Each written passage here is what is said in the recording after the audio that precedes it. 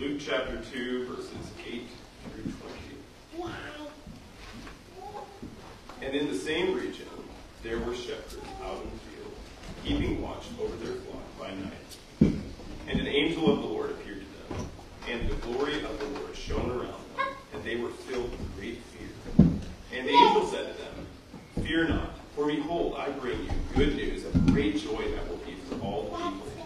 For unto you is born this day in the city of David a Savior, who is Christ the Lord. And this will be a sign for you. You will find a baby wrapped in swaddling clothes and lying in a manger." And suddenly there was with the angel a multitude of the heavenly host, praising God and saying, "Glory to God in the highest, and on earth peace among those with whom he is pleased."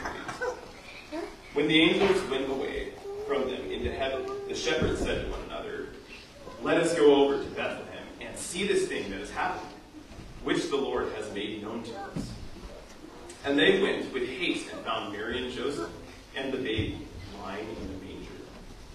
And when they saw it, they made known the saying that had been told them concerning this child. And all who heard it wondered at what the shepherds told them. But Mary treasured up all these things, pondering them in her heart. And the shepherds returned, glorifying and praising God for all they had heard and seen, as it had been told them. Amen. This is the word of the Lord. Praise be to God. You may be seated. Children's Church, you are also dismissed. Go downstairs.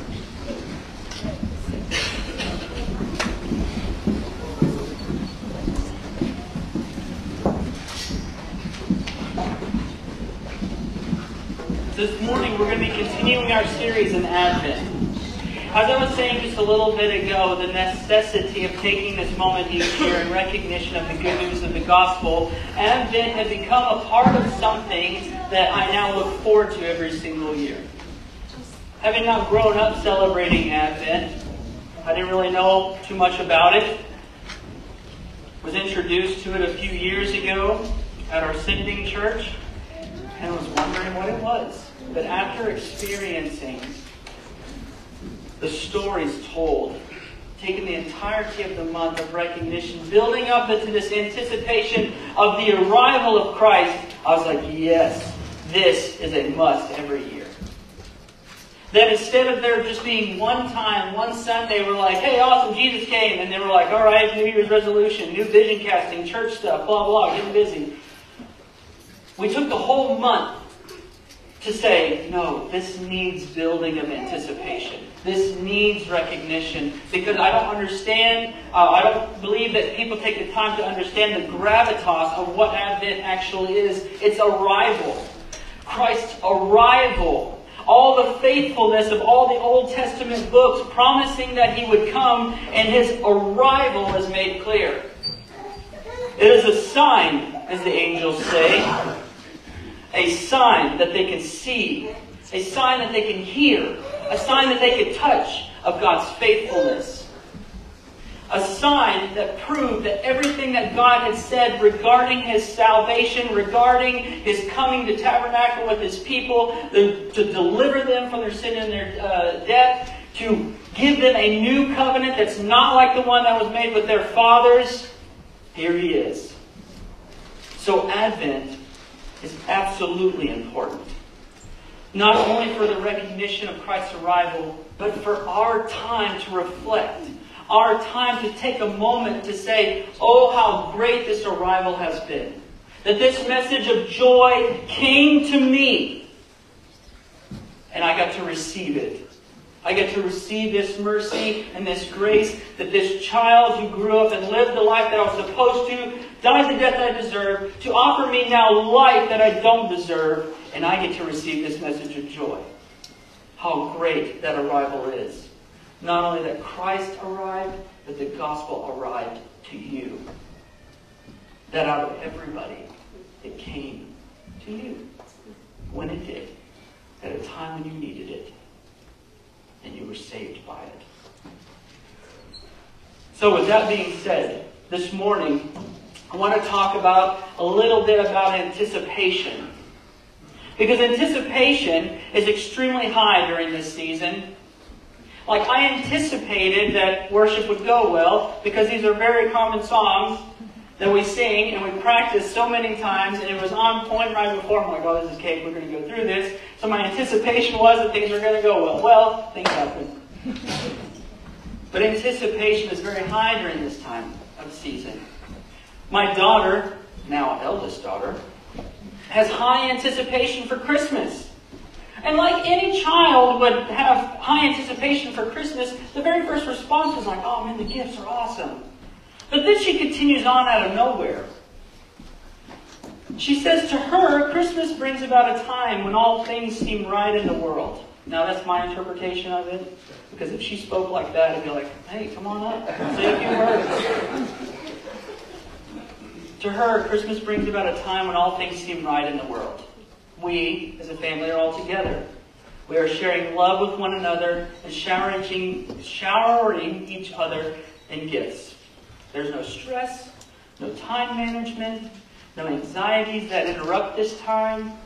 It seems as the world stops just for a moment, and we get to just be with one another. Nothing else causing distraction. That you used to be there and pour out love on your kids, grandkids, parents, siblings, friends. So to her, the anticipation of Christmas is a time whenever mom and dad aren't so stressed out. To her, Christmas is a time whenever things aren't just so high pressured and we got to be here and do this thing and go to this place and do this thing. To her, it's a time whenever we all get to stop and just be with one another. Comfy clothes. No one's worried about their hair. It's just a good time. She turns to me and said, Dad, I love Christmas because we're all together sharing in love and gifts like Jesus did. Ooh, it hit me right in the feels. Now, nostalgia hits most adults pretty hard during this time. Most of us, our anticipation is a reflection of what our childhood was like. That we look back and go, oh man, you remember that time when we go to Grandma's and remember that time we played football after we'd open gifts and, Uncle so-and-so would throw up because he ate too much cake before or pie beforehand. Remember that time? So nostalgia just hits different. It hits adults a little bit more during this time of year. Most of it surrounds a similar sentiment that Emma shared. It's a time when we as kids would see our family gather together, sharing in love with each other, fellowshipping with each other in joy. Cousins and grandparents, laughter and hugs and gifts and meals. This time brings about a lot of warmth to those who are blessed to enjoy those moments each year. But not all nostalgia is warm and worthy of anticipation. Some find themselves alone. And if you've seen the newer Grinch and seen him looking out, looking into people's houses and all the families gathering together, it just hits you too. Some people just find themselves alone. They're separated from the rest of their family. Whether it is through pain or choice or geographical location, feeling outside is what is brought to mind during this time. Like a lonely stranger peering into the window, beaming with the warm light of a family gathered around a table, smiles, gratitude, and joy. Standing outside is the lonely, the cast out, wondering why. Why he or she is not allowed to have such joy. While others are inside, gathered in love and joy, they are outside, bound by their mind and heart to the reality of the loss of joy in their lives. And like the Grinch, this time can become a time of rejection, where they've been outside for far too long. And they just absolutely reject everything that this is. The outsider who despises the message of joy because they missed the meaning of the reason for the season to begin with. In this wonderful Advent passage that we read this morning, we will see to whom the announcement of the wonderful arrival comes, and the message of joy that is given to them. Those who are outside, those who are in the night, those who are out in the cold working while everybody else is inside the community, at home, sleeping, resting. Advent, which has come to mean arrival, is a message of hope, a message of peace. And today we're going to see that it is also a message of joy. May this message of joy echo to the lonely, the outcast, the forgotten, and the downtrodden.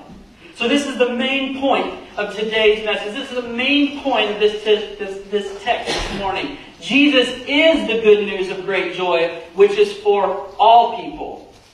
Which is for all people. So what does this mean? What's the question then, Freddie? How does the Good Shepherd choose to announce his arrival? We're going to see a lot in this announcement that displays why this message of joy is for the downtrodden, is for the outcast, is for the ones who are outside, and those who are in the night. We find this in number 1, that this is a message for the outsiders in the night. We get this from verses 8 through 12 of our passage this morning. Verses 8 through 12 of our passage. And in the same region there were shepherds out in the field. Do you guys know what shepherds do? I'm sure by now you know what they do. They're out in the field. At what time were they out in the field? They were keeping watch over their flock by night. Everybody else is inside, comfortable, probably have eaten dinner, around with their family. They're in the middle of a census right now. So everybody's big families are all together. And these shepherds are outside. These shepherds are in the night. Separated, cut off. Because they have work to do. Continuing on, verse 9. And an angel of the Lord appeared to them, and the glory of the Lord shone around them, and they were filled with great fear. I'd imagine so. And the angel said to them, "Fear not, for behold, I bring you good news, euangelion, gospel, of great joy, that will be for all the people. For unto you is born this day in the city of David a Savior." Unto whom? You. You. You who are outside. You who are outcast. You who are out here. Unto you. The city of David a Savior, who is Christ the Lord. And this will be a sign for you. You will find the baby wrapped in swaddling clothes and lying in the manger. They're given an immediate, tangible evidence that what the angel is saying is true, so that way they can't say, "Oh, we're just tripping out here. We've gone without sleep. We're seeing things." Something tangible. And this will be a sign for you. Continuing on. Well, that's the end of the text. Right there, 12. So notice the ones who received the message. This announcement in Luke, all of the ones we've seen up beforehand, the beginning portions of Luke have always been like Mary and Elizabeth and like Anna. So all these pivotal people that help set the stage that the Messiah has arrived. But his arrival is announced to whom? Shepherds. Not the high priests. Not the fancy, most religious or political people. Shepherds. They were considered of low value. There's not much to a shepherd, so you can't really contribute that much. So go outside and tend to the animals, please. They were a poor occupation. Not much money in it. A lot of these guys and ladies were despised in their cities. Whenever they would walk through with their staff, people knew that they were shepherds and they could smell them. Because they were outside. They were in the mud. They had to move the sheep. They had to birth the sheep. They had to work with the sheep. So people kind of despise them a little bit. You smell bad. They were cast off by society. So these shepherds didn't really do all their shepherding stuff inside the community. They didn't have like little pens next to their house where they can go outside and be like, "Oh, this is a hobby farm. This is fun, huh?" No. They were like, "Those stink. Get them away from here. Go find pasture land that they can go feed from." They were looked down upon based upon their value in society. So in society, they're like, "Whatever, you're a shepherd." Which is fine, absolutely fascinating, that the one characteristic that Jesus says he is to the people is the Good Shepherd. He's with you no matter how it may look. The stink, whatever we carry, he's going to take care of you. His rod and his staff will comfort you. I don't care what they think of me. I'm here for you. To be with you, to guide you. And where were these shepherds at? They were out in the field. They were outside the camp. They were outside the city. They were disconnected from the fellowship of others. As you can imagine, since the census was going on, if you were looking forward to a big family dinner, like the Baalsmas are here pretty soon, a lot of families gathered because the census calls that the families, you'd have to return to your family's origin to which your family came from, which is why Mary and Joseph went to Bethlehem, because they are from the seed of Jesse, David, yeah. So they were from Bethlehem, which is why they were there. So you can imagine all these families gathering together. Hey, it's good to see you. I haven't seen you in a long time. They were probably feasting together. I'd imagine because they were all there. And these were disconnected from the fellowship with others because they had to be outside. They were watching the flocks by night. So while others were resting, they were working. Others were secure in their homes. They were outside where the wolves and thieves are. They were disconnected from the standard lifestyle. But what they received was good news of great joy for all people. Not just for the best of the best. Not just for the ones who have it all together. Not just for the ones of high societal value. The message came personally, gloriously to the outsiders. All people equals even those outside in the dark. So the message begins with good news of great joy for all people. Unto you a child is born. It wasn't just a standard blanket statement where the angel just gets to be like, hey, you get to participate in this announcement. That is for everybody. Yes, that's true. But then it goes personal. Unto you, O shepherds. O to you, you outsiders. O to you, lowly of value, cast off, cut off, distant fellowship. You, the Savior, is born today. And there's proof. Unto you. Especially for them. You will find a baby wrapped in swaddling clothes lying in a manger. Now this is something very interesting about a manger. Could somebody tell me what a manger is used for? Feeding the livestock. What did we just do? We partook in the Lord's Supper, did we not? His arrival came in a manger. Shepherds know all about mangers.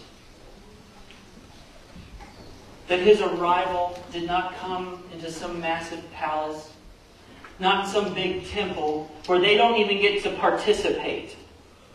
It came in a manger, something familiar, something they're used to, a part of what they go through in life. Christ's arrival in your life arrives the same way. He meets you where you're at, what you're going through. I can identify with you. I've been there. I've suffered these things. I can be sympathetic to you. I will meet you in the manger if that's what it takes. I will meet you there. And so he did. A manger is used as a feeding trough for livestock. The God of all creation arrives in a place where shepherds would be. The God of all creation arrives personally, vulnerably, and visibly in mankind. Not just an abstract message, but a tangible fulfillment in a baby. That these shepherds didn't have to be like, oh, cool experience. Now I'm just going to have to believe. The angel says, no, you're going to find it. You get to participate. You get to meet. You get to go and see. This is an invitation, shepherds. Christ is the image of the invisible God who came to the alienated and the hostile in mind so we may be reconciled, which means reconnected, affirmed and valued in His body, in His coming. Why? So we will be presented holy, blameless, and above reproach in Christ. We find this in Colossians 1. This baby in this manger is not just some baby. It's not just another line in Jesse. The Hebrews were used to that. Oh, a line of Jesse was born. Maybe this will be the guy, this will be the guy, this will be the guy. They never were. So what does Colossians 1 say about Jesus? He is the image of the invisible God, the firstborn of all creation. For by Him all things were created in heaven and on earth, visible and invisible, whether thrones or dominions or rulers or authorities.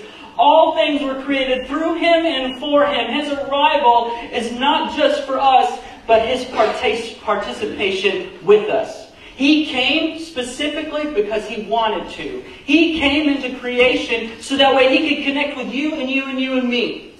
And that was His intention. Everything. Your life, your being here, is His desire for you to be here. All things are created through Him and for Him. And He is before all things, and in Him all things hold together. And He is the head of the body, the church. He is the beginning, the firstborn from the dead, that in everything He might be preeminent. For in Him all the fullness of God was pleased to dwell. That baby, the fullness of God. Not a part, not a mode. The fullness. He gave all of Himself born in a manger and invited shepherds to come and behold. And through Him, what do we receive? What does a shepherd receive? And through Him, to reconcile to Himself all things, whether on earth or in heaven, making peace in the blood of His cross. And you, who were once alienated, hostile in mind, doing evil deeds, has now reconciled in His body of flesh by His death in order to present you holy, complete, separated for good things. Not separated and alienated because of your lifestyle, because of your value, your perceived value. Holy, complete, inability to be affected again, and blameless. You were just a shepherd. Who needs to listen to you? Blameless. You're a child of God. You're not just a fill in the blank. You're not just a whatever people may say. And above reproach before Him. Above reproach means somebody can't look at you and say, oh yeah, that person's definitely this way or that way. People will be like, no, they're not. That's what living above reproach means. That when accusations come your way, when people seek to gossip and say some stuff about you, they're like, that doesn't stick. I know them very well. It doesn't work that way. I know them. That's above reproach. If indeed, what? If indeed you continue in the faith, stable and steadfast, not shifting from the hope of the gospel that you heard, which has been proclaimed in all creation under heaven, and of which I, Paul, became a minister. If you continue, the message came to you, O outsider, who was once cast out, devalued, dismissed, overlooked, and forgotten. Christ came to you. The preeminence of all creation, the fullness of God in a manger came to you. Christ displayed Himself as the visible image, the proof and the proving of the invisible God, so that you may be reconciled, reconnected, valued, given purpose, and presented holy and blameless. Christ came for you. Christ came as the good news for the outsiders in the night. For those who are cast out, that's good news of great joy. So what does they do? What is this message then that they receive? Number 2, a message of joy. A message of joy. This comes from 13 through 15 of our text this morning. And suddenly there was with the angel a multitude of the heavenly host praising God and saying, Glory to God in the highest, and on earth peace, among those in whom he is pleased. When the angels went away from them into heaven, the shepherds said to one another, "Let us go over to Bethlehem and see this thing that has happened, which the Lord has made known to us." All right, let's go check this thing out. I mean, the heaven just opened up and heavenly hosts everywhere are praising God. This may be worth checking out. Sometimes it takes the whole of heaven opening up to get you to listen sometimes. Me too. Sometimes God has to intervene in such a mighty way just to catch your attention. Sometimes shepherds come your way to tell you this great news, joy, only for them to be like, "No, you're a shepherd." This is a message worthy of joy. The heavenly host set the foundation of the worthiness of the message they brought to the shepherds. Rather than a singular angelic experience, the universality of the heavenly host and their joy at the event presents the worthiness of the message given to the shepherds. The message they now hold of the arrival of God in the flesh carries immense value. God placed the message that all of heaven rejoiced over the hands of those who were cast aside by the community. They have been given the first backstage passes to see with their own eyes the God of all creation who saw fit to consider them with his arrival. The first message, the first ones who were being told of his arrival, came in an angelic, glorious fashion to shepherds. This message was not given to the religious elite. The emperor did not receive such a glorious announcement. Shepherds, one of God's defining characteristics, were given the message of joy that Luke will make perfectly clear here. There's another message of joy that we're going to take a look at too. Just somebody who is also cut off, outcast. A message of weightiness that caught the attention of somebody. Somebody who was looked down upon, devalued. And he's described as having small stature. We find this in Luke 19. It's a man by the name of Zacchaeus. Now, this term small stature can absolutely mean he was short. But I think there's a lot more weightiness to it than simply that he was short. Small stature means devalued, looked down upon. Small. Just small. He entered Jericho. This is Zacchaeus. Passing through, and behold, there was a man named Zacchaeus. I'm sorry, that was Jesus. He was a chief tax collector and was rich. Wait a second.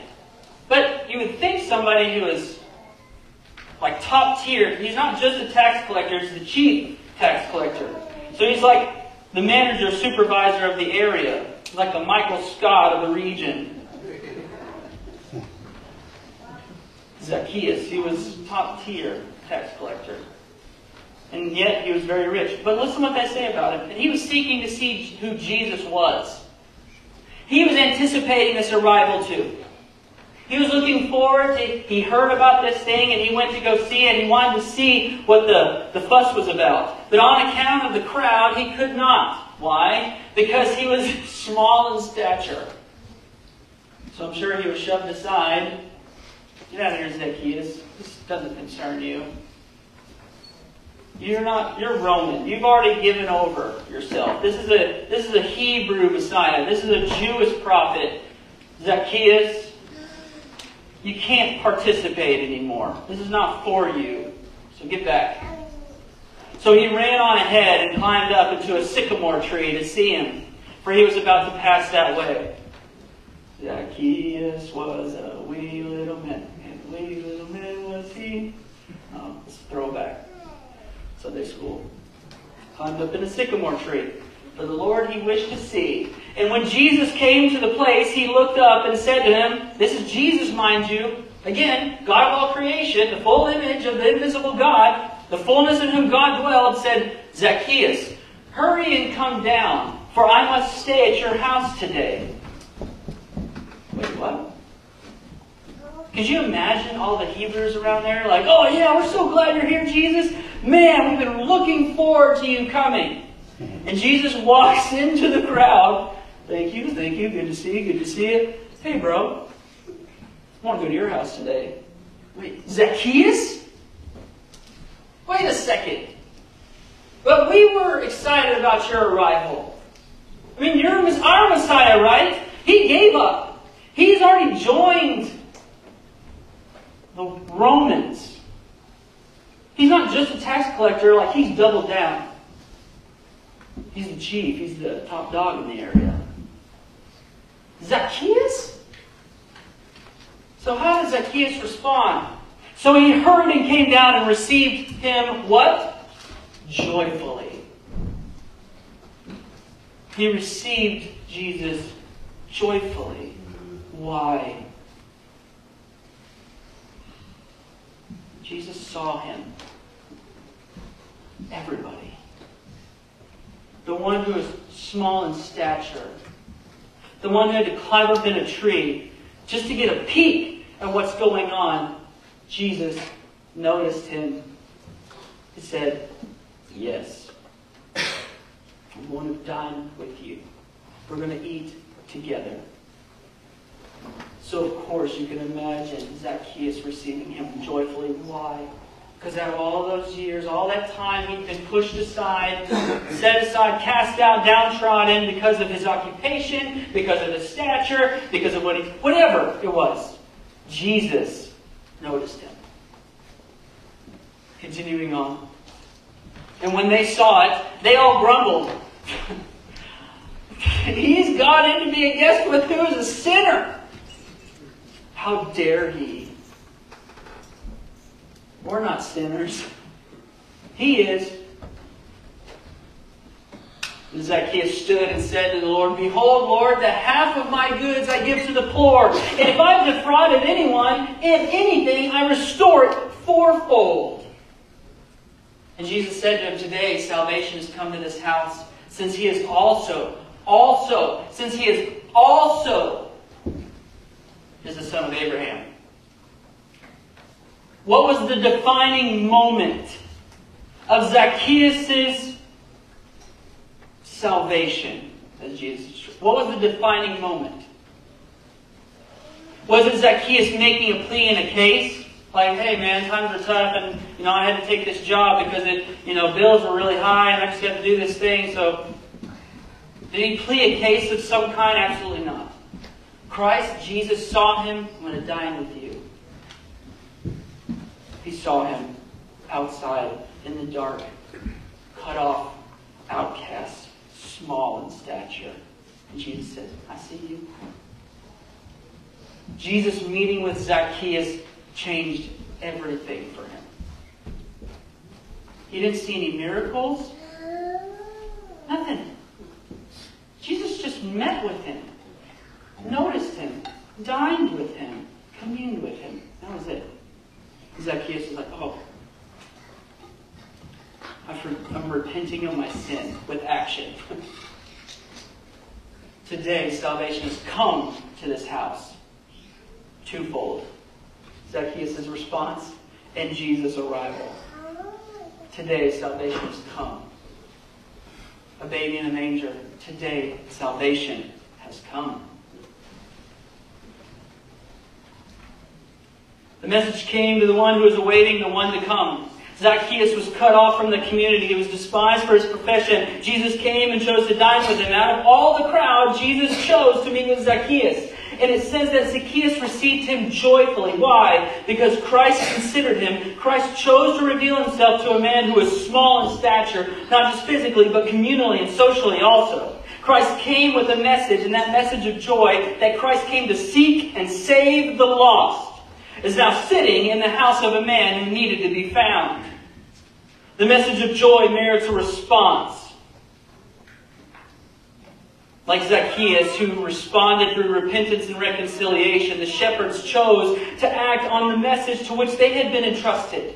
The invitation to come and behold. Come and behold. A baby is born for you in a manger. Come and behold. I am going to dine with you. I have come behold. Come and behold. Come and behold him, born the King of angels. O come, let us adore him. The shepherds acted upon such an invitation to come. And what we see next is the shepherds display a message worth sharing. Number 3, a message of joy worth sharing. A message of joy worth sharing. And this is verses 16 through 20. Verses 16 through 20. And they went with haste and found Mary and Joseph with haste. They heard the message, saw the thing, and said, let's go see. They went with haste. We need to see this thing. They found Mary and Joseph and the baby lying in the manger, just like the angels had said. And when they saw it, they made known the saying that had been told them concerning this child. So these shepherds ran up to Mary and Joseph and was like, awesome! Baby in a manger! Now I'm sure Mary and Joseph's like, cool? Why are you guys here? Just had a baby. We're shepherds. So they told them, like, hey, we were out in the field, we were just doing our thing, and then angels came, and the heavens opened up, and they said that God is here in a manger, and we get to see it. So that's why we're here, to see it, to come and behold. And all who heard it wondered what the shepherds told them. Like, what? But Mary treasured it up. She treasured up all these things, pondering them in her heart. Up until this moment, Mary had just been told things about Jesus. About who he's going to be. That she was going to bear a child. That he would be wonderful counselor, mighty God. And she gave this wonderful magnificat of that God has blessed me and this is going to be magnificent. But now we're seeing the nature of the child born. Just born, and here comes the lowly, the outcast, the downtrodden, those who were overlooked, to come and behold the child who was born. She treasured this up. Because the God of all creation did not reveal himself to an emperor, didn't come boring in some mighty temple. He was born exactly where people needed him to be. And they get to come and participate. They get to come and be a part. They get to come and behold him. So she treasured up these things. That God, like he said he would be for the outcome. That he would rule with justice and righteousness. That he would be a healer. That he would save, cleanse, restore. The shepherds were met with confirmation of the message they had received. By faith, the shepherds chose to take action in what they had just heard. This is the whole meaning of the Hall of Faith in Hebrews 11, by the way. That they received the message and acted. That's why they're in there. Not just simply because they believed. They're like, oh man, yeah, this is really cool. They acted upon what they were told. It's the whole point of James whenever he says faith without works is dead. A message was carried and delivered to people from God, and by faith, those who trusted God's message acted upon such a message. The message the shepherds had received was an invitation. Come and behold it. It would have been far too easy for the shepherds to be like, well, that was a cool experience, and continue on with their lives. They could have missed the meaning behind the message of joy altogether. I wonder how many miss the message of the holiday season, how many go to a Christmas play, engage in activities of the good news of great joy, hear the wonderful message of God's arrival for the salvation of mankind, only to say, well, that was a great experience, and continue on with their lives. Now there's a funny, not so funny term that is used amongst ministry leaders called CEOs. I don't really find it that funny. I didn't even know it existed until about 2 years ago. CEOs are Christmas and Easter onlys. Those are people that they say anticipate will come to your church, and that's just when they come to church. It's Christmas and Easter only. So they make a massive deal about it. They make a cool experience about it. Big play, they may have donkeys and horses and whatever else in the sanctuary, and people are like, oh man, this is awesome, look at the kids and the singing, and the play was great, and there was animals and lights and stuff, and they leave from there completely missing the whole point. that doesn't resonate or connect with the reality that God came being born in a manger says, I came down here for you and for you and for you and for you. I will meet you where you're at.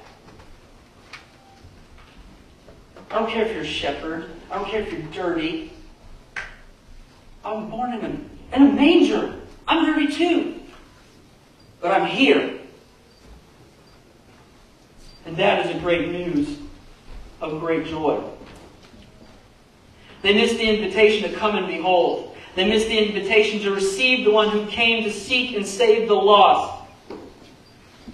What could contribute to the missing of the message of joy? Past hurts from the community. Depression from being on the outside or in the dark for so long. Thinking the King of Glory and salvation of mankind was for those insiders only. I'm Zacchaeus.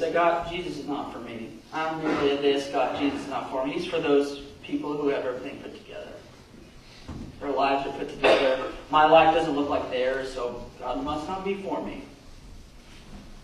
Thinking the King of Glory and salvation is for those in the insiders only. Or the message becoming muddied by the hurtful actions of the messengers. Rather than angels, they receive anger. Rather than great news or good news of great joy, they receive condemnation and judgment. Oh, you're a shepherd. Sorry. You're a fill in the blank. I'm going to go to the insiders to tell them. So what is the action by faith to hearing such a message of joy? Come and behold him. Come. Come and receive the one who came to you first. Come and taste and see that the Lord is good. Since Christ came to seek and save all those who are lost, come and receive the one who actually came. He has sought you. He has found you. Now let him save you. Listen to this prayer that he gives to his disciples right before he goes on to become crucified. John 17. Listen to the words of the Good Shepherd. Listen to the words of the one who came, who is now getting ready to pray over his ones, his people, those whom he saved. Starting in verse 6. I have manifested your name, and he's praying to the Father. I have manifested your name to the people whom you gave me out of the world. Yours they were, and you gave them to me, and they have kept your word. Now they know that everything that you have given me is from you. For I have given them the word that you gave me, and they have received them and have come to know in truth that I came from you, and they have believed that you sent me. I am praying for them. Why? I'm not praying for the world, but for those to whom you have given me, for they are yours. All mine are yours, and yours are mine, and I am glorified in them. And I am no longer in the world, but they are in the world, and I am coming to you. Holy Father, keep them in your name, which you have given me, that they may be one, even as we are one. While I was with them, I kept them in your name, which you have given me. I have guarded them, and not one of them has been lost, except the son of destruction, that the scripture might be fulfilled. But now I am coming to you, and these things I speak in the world, that they may have joy fulfilled in themselves. What he's getting ready to pray for is the joy fulfilled in you. I have given them your word, and the world has hated them because they are not of the world. Just as I am not of the world. I do not ask that you take them out of the world. Why? But that you keep them from the evil one. Why? They are not of the world, just as I am not of the world. Sanctify them in the truth. Your word is truth. As you sent me into the world, as you sent me in the manger, as you sent me to the shepherds amongst the people, as you sent me into the world, so I have sent them into the world. Come and behold, go and tell. Come and behold, go and tell. And for their sake I consecrate myself, and they also may be sanctified in truth. That they may also be sanctified in truth. Verse 19. This is a prayer of who you are in Christ. This is a prayer that Christ's joy may be fulfilled in you, that the God of all creation came, fulfilled every promise, met you right where you're at, saved you, that you may go and share with others. You are the messengers. You are the ones who rejoice over the good news of great joy. You are now the multitude of the heavenly host who declare to the world, God has come. Salvation has come to this house, to this place, to this person, to you and to me. We are now the multitude of witnesses. That is us now. This is a prayer that He came with the message of joy for all. This is a prayer for the realization that the message of joy He carried into the world will now be carried in His people. This is a prayer that all those who carry this message of joy will be sanctified by it. In the same way that Mary treasured up in her heart all that the shepherds had said, we too should treasure up in our hearts on the reality of the Advent season, that Jesus came to seek and save the lost, and that is good news of great joy. But it does not end here. It doesn't end at Advent. It doesn't end whenever we come together next Sunday. And we're like, oh cool, that was awesome. Back to the business as usual. This section ends with the shepherds returning to their duties, glorifying and praising God. Did God pull them out and be like, you got a new job now. You're going to make lots of money and you'll be super cool in society? No. He gave them something exactly what they need. But they went right back to the place where they came from. But now, rather than just feeling outcast, cut off, no longer of value, they had a lot of reason to rejoice. In the same way that you do. That we come here and we listen to the message of joy. We dive into His Word. We see how good Christ actually is. And then we go back to our place, back to our duties, with joy in our hearts. With a message of joy to give to others. Not only for the joy found within themselves as given them by Jesus, but for the joy of the message to be received by all who are outside and in the night and in their own lives. For those who are lost, this message of joy is good news of great joy, knowing that Jesus came to seek them out and to save them, and that they too may have found joy in Christ Jesus. So 3 takeaways, very quickly, with this particular Advent message of joy. Number 1, the message of joy in the gospel is for all people. All people. Zacchaeus, shepherds, all people. Those who have been cast out, those who have been hurt, those who have been enslaved to their own sin, unable to find reprieve or forgiveness for their souls. Christ coming to seek and save the lost is good news of great joy for all people. Number 2, the realization of the message of the gospel coming to you is a message worthy of great joy. You were once the shepherd. You were once cut off. You were once had no earthly idea. But somebody came. The term angel in Greek is angelos, meaning messenger. Somebody, a messenger, came to you and said, hey, just want to tell you, hey, Jesus can meet you right where you're at. Or maybe it was a multitude. Maybe you were in a church service and some preacher guy came up here and declared the message that Christ came to seek and save the lost, and the multitude rejoiced in that message. And that's where you were saved. Maybe it was there. But the realization of the message of the gospel coming to you is worthy of great joy. From the wonderful words from a wonderful hymn, though Satan should buffet, though trials should come, let this blessed assurance control that Christ hath regarded my helpless estate and hath shed His own blood for my soul. There's a reason for rejoicing in Advent. Number 3. In the same way that the message of joy has come to you, you too are to carry the message of joy to the lost. Here's this wonderful quote by Charles Spurgeon in a book called Soul Winner. I highly recommend reading it. It's a tough one, but if you can get through it, it's a lot of great stuff. Listen.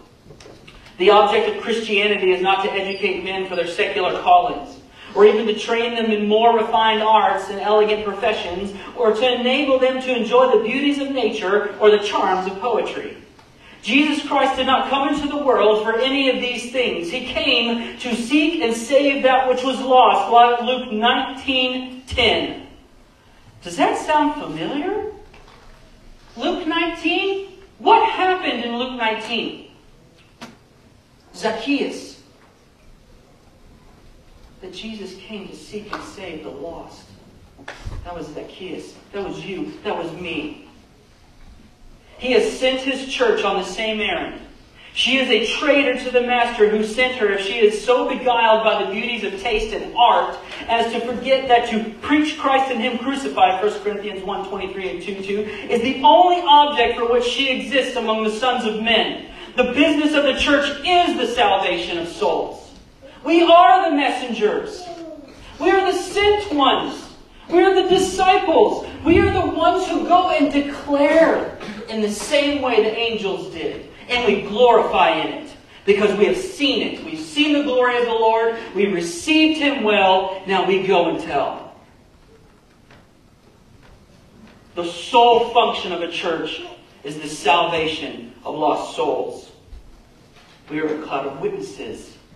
We are the heavenly hosts that bear a message of joy that go share it with those on the outside. In closing, Christ bridged the infinite gap for sake of seeking and saving the lost. The heavens have opened up to shepherds to come and behold the one who came. We carry a message of joy that has the whole host of heaven rejoicing to share. We have received such a message of joy. Let us also rejoice with heaven in sharing the good news of great joy, which is for all people. We now carry the message of joy. Let's not see shepherds alone, outcast in the dark, without a messenger to tell them of the good news of great joy, which is for all people. Let's pray. Heavenly Father, we are so grateful that you sent Christ. That He is the fullness of God who was born in a manger, born in a place to which you are relative, that you met us exactly where we're at. That you came to seek and save the lost. And if that means going to a manger so that we could come and behold you, you did that very thing. That you meet us right where we're at. That you came for salvation to the house. That you recognized us. That you saw us. You called us by name. In the time whenever we were outcast, we were at enmity with you. We were following in the desires of our flesh and heading to destruction. You called our name. In the same way that Zacchaeus was received, you called our name. You came and met with us, and salvation came to us because you came. Your arrival is the sign that salvation has come.